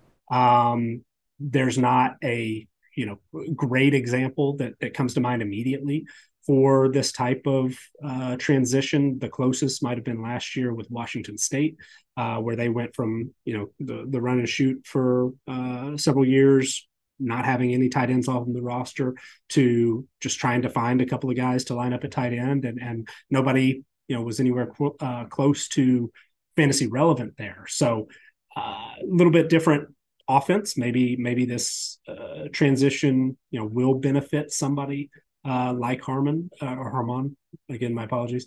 Because he certainly does have a talent profile that makes him an attractive option if he's able to become a full-time tight end. But they're just a lot of unknowns, and the best example that I can think of in recent history, which is not even that good of an example, didn't translate to fantasy relevant tight end. So something to be aware of, but not necessarily don't go out drafting Harmon as a top 20, top 30 even tight end today just because he's a wide receiver who's now tight end eligible potentially. Doesn't always work out. It definitely would be a lot better if Harmon was like one of the top 3 wide receivers. Like we knew he was one of the best wide receivers on the team and it was making this transition. But no, he was clearly a guy that was kind of buried last year for the most part. Other guys kind of jumped him on the depth chart. This seems like a move just to get him out on the field just a little bit more. Another category here, like I said, the last 2 were very similar to this one, but this is everybody's favorite type of tight end in CFF, and that is just straight up big wide receivers that are playing the tight end role. Guys that come to mind here, Bryson Nesbitt, Corey Dyches are the 2 that immediately came to mind for me. Jake Brenningstool at Clemson is another one I'm kind of thinking off the top of my head here. It's a good example. And then a lot of people, Deuce Robinson, just committed to USC. He's going to be, I think, another one of these guys that is playing a similar role if the Dodgers don't draft him in this upcoming MLB draft. But again, this is the kind of thing that you want in CFF. These are the guys that are going to be included in the passing game. They're not going to be asked to block a whole ton because that is not their job really at the end of the day. They are designed to provide mismatches for their offenses. And honestly, like, he's a good blocker, but like I'd almost throw Brock Bowers in this category as well because he is not quite as big as a typical tight end normally is. Like, Darnell Washington's just an absolute monster last year, and Bowers was the smaller but shiftier guy out there playing the exact same position out on the field. So this to me is like when you are researching your tight ends and you're researching the guys that you're going to take shots on after guys like Bowers and Keithy come off the board, and you're looking at the round plus 10 guys, look for guys that are playing this kind of role. I think this is by far you're going to be your best hit rate in terms of guys you can rely on week in and week out for their offenses, at least as a good solid floor, because both Nesbitt and Dyches were both top 30 tight end guys last year easily. Nick, your thoughts on this kind of category of hybrid players? Yeah, I'm a sucker for this type of tight end. I'm not super outwardly vocal on stumping for guys a lot, but one that I have in the past and sort of annoyingly so was Cole Turner at Nevada, just because he was a big wide receiver, and just knowing how they utilized him down the red zone going into the 2021 season, I was standing on the table. He should be tight end one, and certainly got some pushback, and it worked out decently well. I think he finished as tight end 3 that year. Neither of these guys are exactly in that same situation. Bryson Nesbitt, I think, is even more athletic. I think he has the higher upside in some ways because even though there's a new play caller at North Carolina, you have one of the top quarterbacks in the country in Drake May, and you have a lot of vacated targets and receptions, fantasy points in that receiving core. And Bryson Nesbitt is athletic enough to line up all over the field. It sounds like, in the early practice reports, whether you love Chip Lindsey as a play caller or not, and most people don't, quite honestly, I have to expect that, he's smart enough to realize that Bryson Nesbitt is one of the more talented players that he's got at his disposal and needs to find ways to get him involved more often than not. So the fact that, North Carolina does have Kamari Morales at tight end, some might see that as, there's two tight ends mouths to feed. Well, I see it as a little bit of a positive because Kamari Morales, you can have him play more of the traditional tight end. You can have Bryson Nesbitt, move him around a little bit as that chess piece, become really more of a starting wide receiver, even if it's technically 12 personnel. He's talented enough that I if I were calling plays, and certainly I'm not, but he's somebody who's going to be maybe, the number one target option this year. I think he's certainly in the conversation. I don't think that's completely outlandish to say.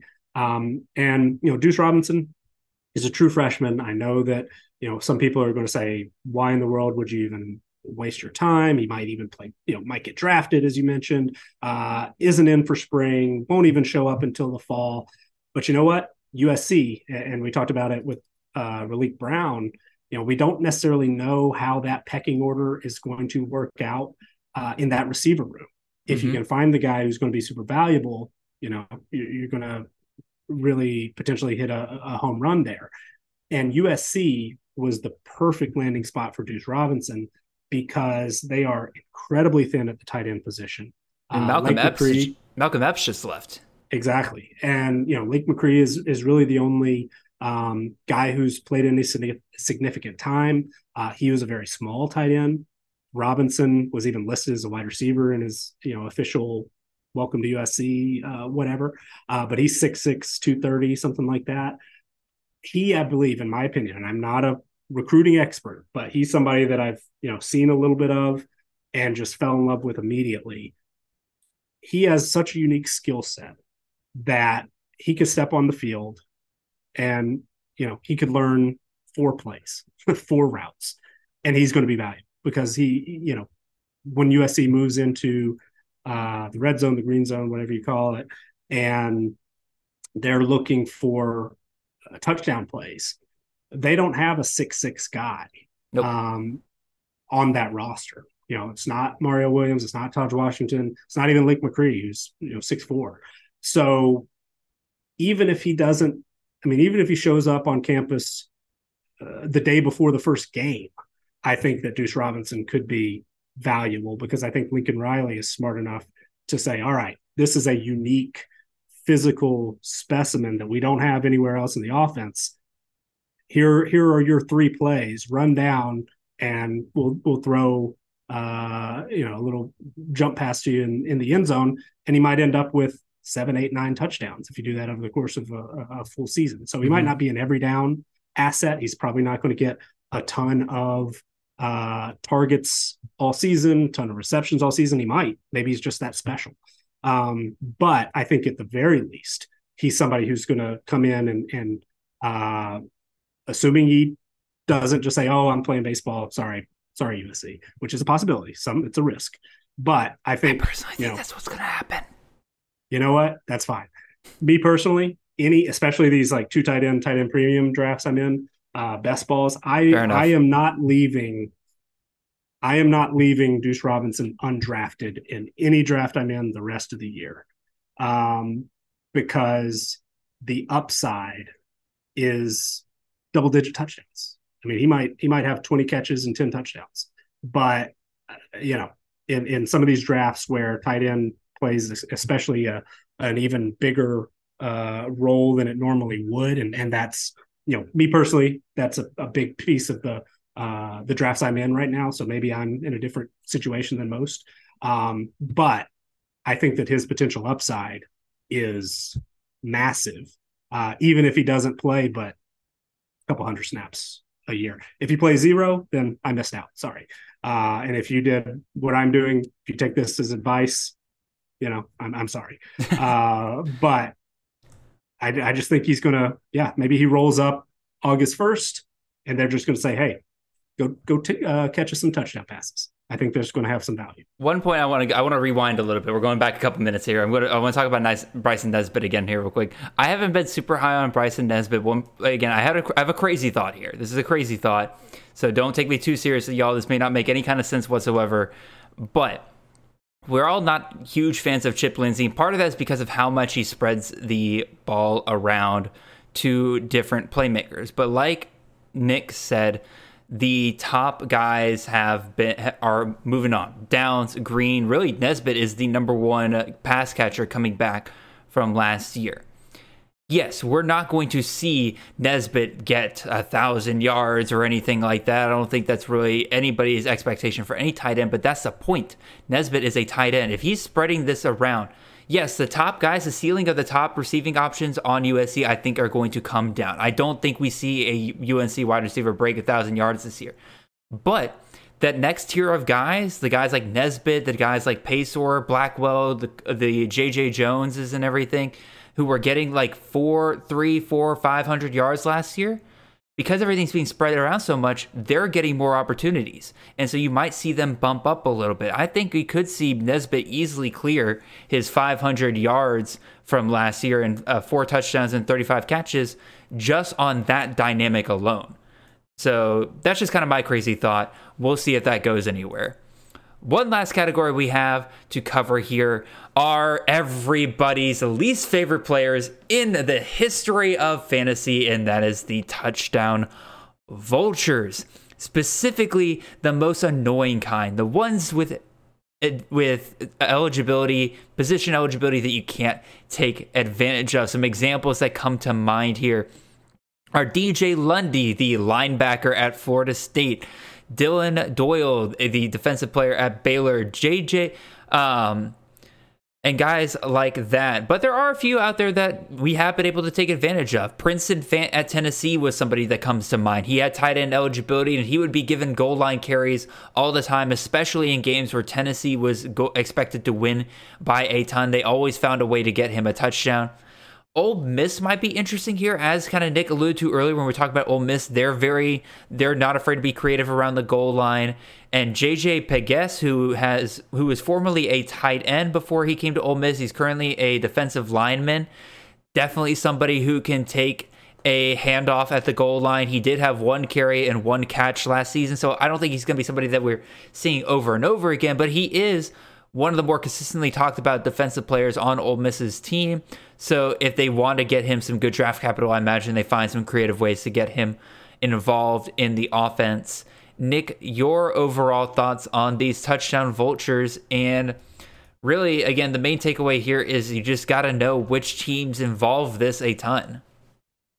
Yeah, a lot of the things that I've talked about today, and it's part of my philosophy just in general, is just to be aware, to just know situations, to know context. And this is one of those things, knowing, like a lot of especially the C2C group I know loves Damian Martinez, right? And understandably so. I like him a lot too. Drafted him pretty high early on this year, but Oregon State also has a history of giving, quarterback / linebacker / fullback those goal line snaps. And so it's just, are we going to see that this year? Is Jack Coletto, since, he's out of eligibility, he's no longer a factor, but is somebody else taking that role? I know they've moved, a former defensive player, edge defender, to the tight end position. Is he somebody that we have to worry about getting goal line carries? Not sure, but it's possible. Baylor has done this. You mentioned Dylan Doyle, who has also moved on, but, does that limit somebody like Richard Reese, who's already, not as high on draft boards as a lot of us might expect? It's just something to be aware of. If you get 4th and 1, middle of the field, but you also get those, down by the goal line, guys who are going to get those type of carries. Pegues, has had touchdown passes or receptions in the past. So it's just being aware of what are some of the teams that utilize defensive players in goal line packages, or how Harold Fannin is a tight end who ran 4 touchdowns last year. Mm-hmm. He particularly could be pretty valuable. Whoever is going to take over for Princeton Fant, if that's a role in the offense at Tennessee next year, could be valuable. Is it one of the transfer tight ends that they've had, coming in? Does Jacob Warren, just sort of step into that role? Not sure. Does it benefit the running backs who, maybe they get a little bit more goal line use, even though Jalen Wright and Jabari Small both had double-digit touchdowns last year. Maybe those guys, get a point or two extra value because they don't have to worry about a Princeton Fant taking away even more touchdowns. Or you've got a 6'6", 250-pound quarterback in Joe Milton, who I've been drafting, particularly high and very high on him for CFF this year. is he somebody that's, going to see a lot of goal line usage? Hendon Hooker had 5 rushing touchdowns last year. Princeton Fant had 5 rushing touchdowns last year. Maybe Joe Milton, is a candidate for double-digit rushing touchdowns next year. It's possible. So not a whole lot of slam dunk, draft this guy because he plays this position, except maybe Fannin. Fannin might be interesting. But it's just, I think there is some value in being aware of these situations and how that could impact guys that you're drafting, and whether or not maybe it's a tiebreaker for 2 players that you view similarly, and one may not have to worry about somebody poaching a touchdown down by the goal line. No, I think that's a very good point. Again, you brought up Damian Martinez. Let's look at where Damian Martinez is going. He's the RB10. Who would you rather have if you're kind of considering that? Would you rather have Trey Benson, who he might have to worry about Jaheim Bell, Johnny Wilson being 6'7", Jordan Travis. But Saban Guerra, who does Saban Guerra have to worry about? Curtis Rourke. That's kind of a normal dynamic that you would expect in some teams. You have to worry about the quarterback. Kavorian Barnes. I mean, Frank Harris obviously there, but Carson. Well, LaDamian Webb. Who's vulturing from LaDamian Webb? That's that's something you got to consider there. Frank Gore Jr. Who's vulturing from Frank Gore Jr. right now? Again, maybe you got Rodriguez Clark, but Frank Gore I think is a bigger back. So why would you put Clark out there? Marquez Cooper. Who's vulturing from him at Ball State? It's a good point, Nick. It is something that you can use to kind of break the tie between a lot of guys, especially at the quarterback position as well. Again, the most unfortunate thing about a lot of these touchdown vultures, like you kind of touched on briefly, is that there's not a lot of eligibility exploitation that you can kind of have with these guys. A lot of times, like Jack Coletta, he was a quarterback-only eligible dude. If he had a running back, if he had wide receiver eligibility, you might have been able to take advantage of that, especially if he had tight end eligibility as well. Might have been able to take advantage of that. Mike Wright this year, expected to be a goal line package guy for Mississippi State. You can't really take advantage of that because why would you play a quarterback like Mike Wright and hope he gets some packages in a game versus playing, an actual quarterback? So that's kind of the unfortunate part of it all.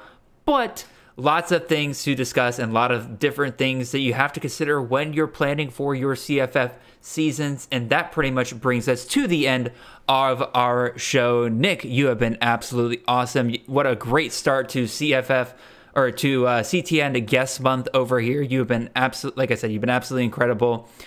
I pretty much have gushed about a lot of your content already. I know you also have a podcast, so why don't you tell the people what it is you guys discuss over on that podcast? Yeah, the CFB Winning Edge podcast, we have been talking a lot about returning production. We talk about football sort of as a whole, both offense and defense, and try to provide a lot of context as, a lot of the points I brought up today, coaching changes, how that can impact teams. It's more on the, team level. We do team projections, some information that, folks might find useful for, betting purposes. We had a really, really strong last couple of years in our over-under win total projections. Also had a good year for, single game line projections last season, but we definitely do, talk about college football as a whole there. But the biggest impact, I think, maybe the most valuable thing that we offer are the Google Sheets that you mentioned. Try to keep track of personnel as well as, we possibly can, returning production, who's going in, who's going out. You mentioned the, eligibility, kind of, try to keep track of that for dynasty purposes, just, for our own purposes. We try to track as much of the personnel equation as possible at CFB Winning Edge, patreon.com/CFB Winning Edge, if you're interested in that sort of thing, and reach out to me if you have any questions, at any time. And I'm sure, the conversation we had, we touched on a lot of people, and I certainly am not always brief. So I know we ran long today, but I'm sure we missed some folks as well, some potential impact hybrid players. So reach out if anybody's got any questions about players like that, or want to point out somebody that we should have mentioned. I'm always happy to, to chat with folks who are listening, and especially the people that support us. Yeah, absolutely. And that's a great way to segue into a reminder. Again, if you want to follow myself on Twitter, I'm at CFF_Jared. You can ask me questions just like with Nick. His Twitter is at CFBWinningEdge, just like the name of his stuff. You can also follow the podcast at Chasing the Natty. A lot of our announcements and stuff like that for upcoming stuff will be made over there, so make sure you are following that for all of the content over there. Again, keep it with us here at campus2canton.com. Lots and lots of great stuff coming your way. We got this, guest month all throughout the rest of this month. We're going to have different people coming on and helping us get through these spring games. In addition to that, we got the CFF Ranking Summit that'll be coming to you from the Campus of Canton YouTube channel. We'll be live streaming that. It'll be myself, Nate, Chris, Kay, and Justice will be going on there discussing our rankings for CFF, and we're also going to be putting each other on trial for some of our outrageous rankings. So that was a ton of fun last year. It's going to be a ton of fun again this year. Lots and lots of other great stuff. So like I said, keep it with us over here at campus2canton.com and Chasing the Natty. Really appreciate you guys all listening, and you guys will have a wonderful and blessed day. See y'all.